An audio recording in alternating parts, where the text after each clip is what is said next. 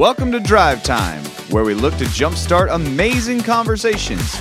I'm your host, Ryan McElrath, high school pastor at Fellowship Bible Church in Jackson, Tennessee, and I'm excited that you've joined us. Now, let's put it in drive. Welcome back to another episode of Drive Time. This is where we answer kids' questions to spark amazing conversations. What an incredible day that I have my friend with me here today, special guest speaker, Ashley Winstead. How are you, Ashley? I'm so good, Ryan. How about you? I'm doing great. Ashley is the daughter of the college pastor here at Fellowship Bible Church, and so she decided to join me today on this wonderful day to answer this question. But before we do that, Ashley, guess what? What? Fun fact. Okay. Did you know that cotton candy was invented by a dentist? Wow. I didn't even expect that. No.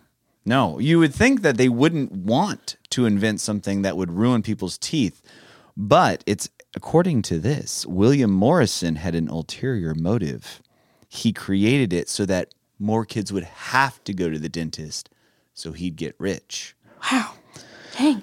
So if you're out there and you like cotton candy, just know that it is a ploy by the dentist. Well, not all dentists, just this one dentist who, long time ago, 1897, so he's probably not around anymore. Yeah. But it was his ploy to make more money. So cotton candy, it can be redeemed. Yeah, But it started off as bad. Yeah. It worked. It did work. Oh, that's true. It did work. There are a lot of little cavities from. That's pretty bad. Anyway, today is September 4th, and it is National Wildlife Day. Ashley, what's your favorite animal?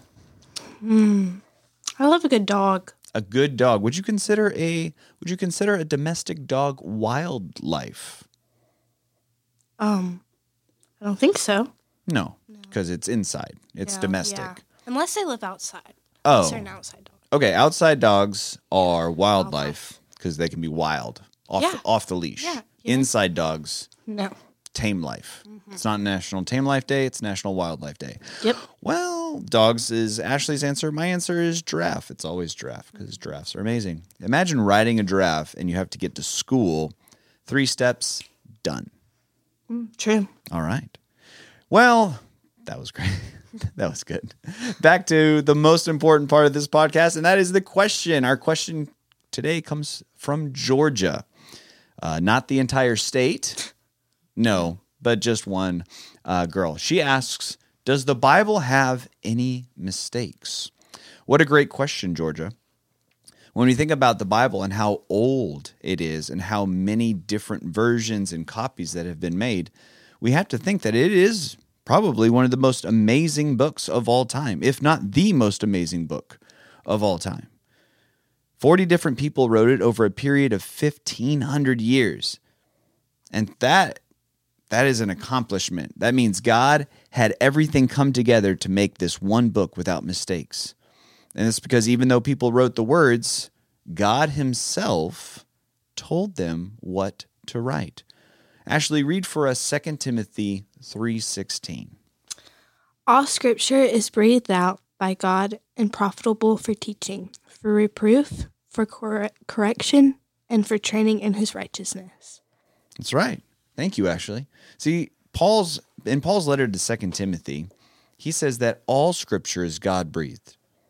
That means all the words that are written in the Bible have been breathed out by God, or the Holy Spirit has directed all of these 40 different people who wrote all these different books and letters.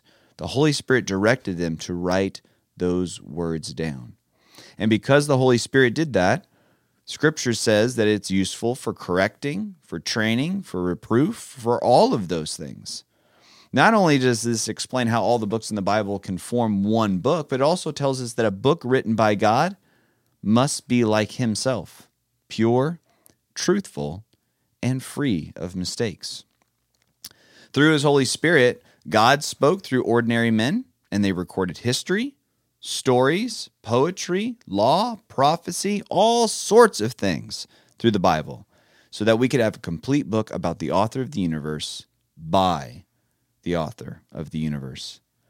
The Bible describes everything we need to know about God from creation to an eternity prepared for believers in heaven.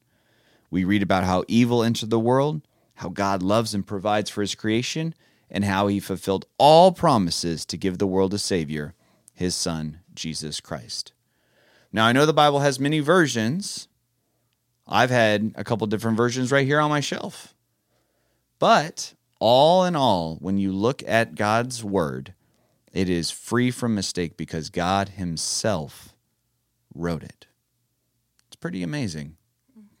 It's pretty amazing that it's survived all this time, and God will continue to spread his word through many, many years to come. So many people have tried to get rid of the Bible, and it's not going away, is it, Ashley? Nope, it's not going to go away because it's God's word, and God will make sure that his word stands and lives true. So, parents, here's what I want you to do. I want you to dive in to God's word every single day. Let this question spark a conversation not only about how God wrote the Bible and it's God's words to us today, but also make this question a spark for you to open up God's word every day. That as a family, you would go to God's word every day to see what he has to share with you as a family and how you are to live for him forever. So we thank you again for joining us on this podcast. Thanks to Ashley for joining me and for inviting me. Absolutely. And have some great conversations. Thanks again for joining us on this episode of Drive Time. I pray that this short listen will turn into a road trip conversation with your family. I'll see you next time.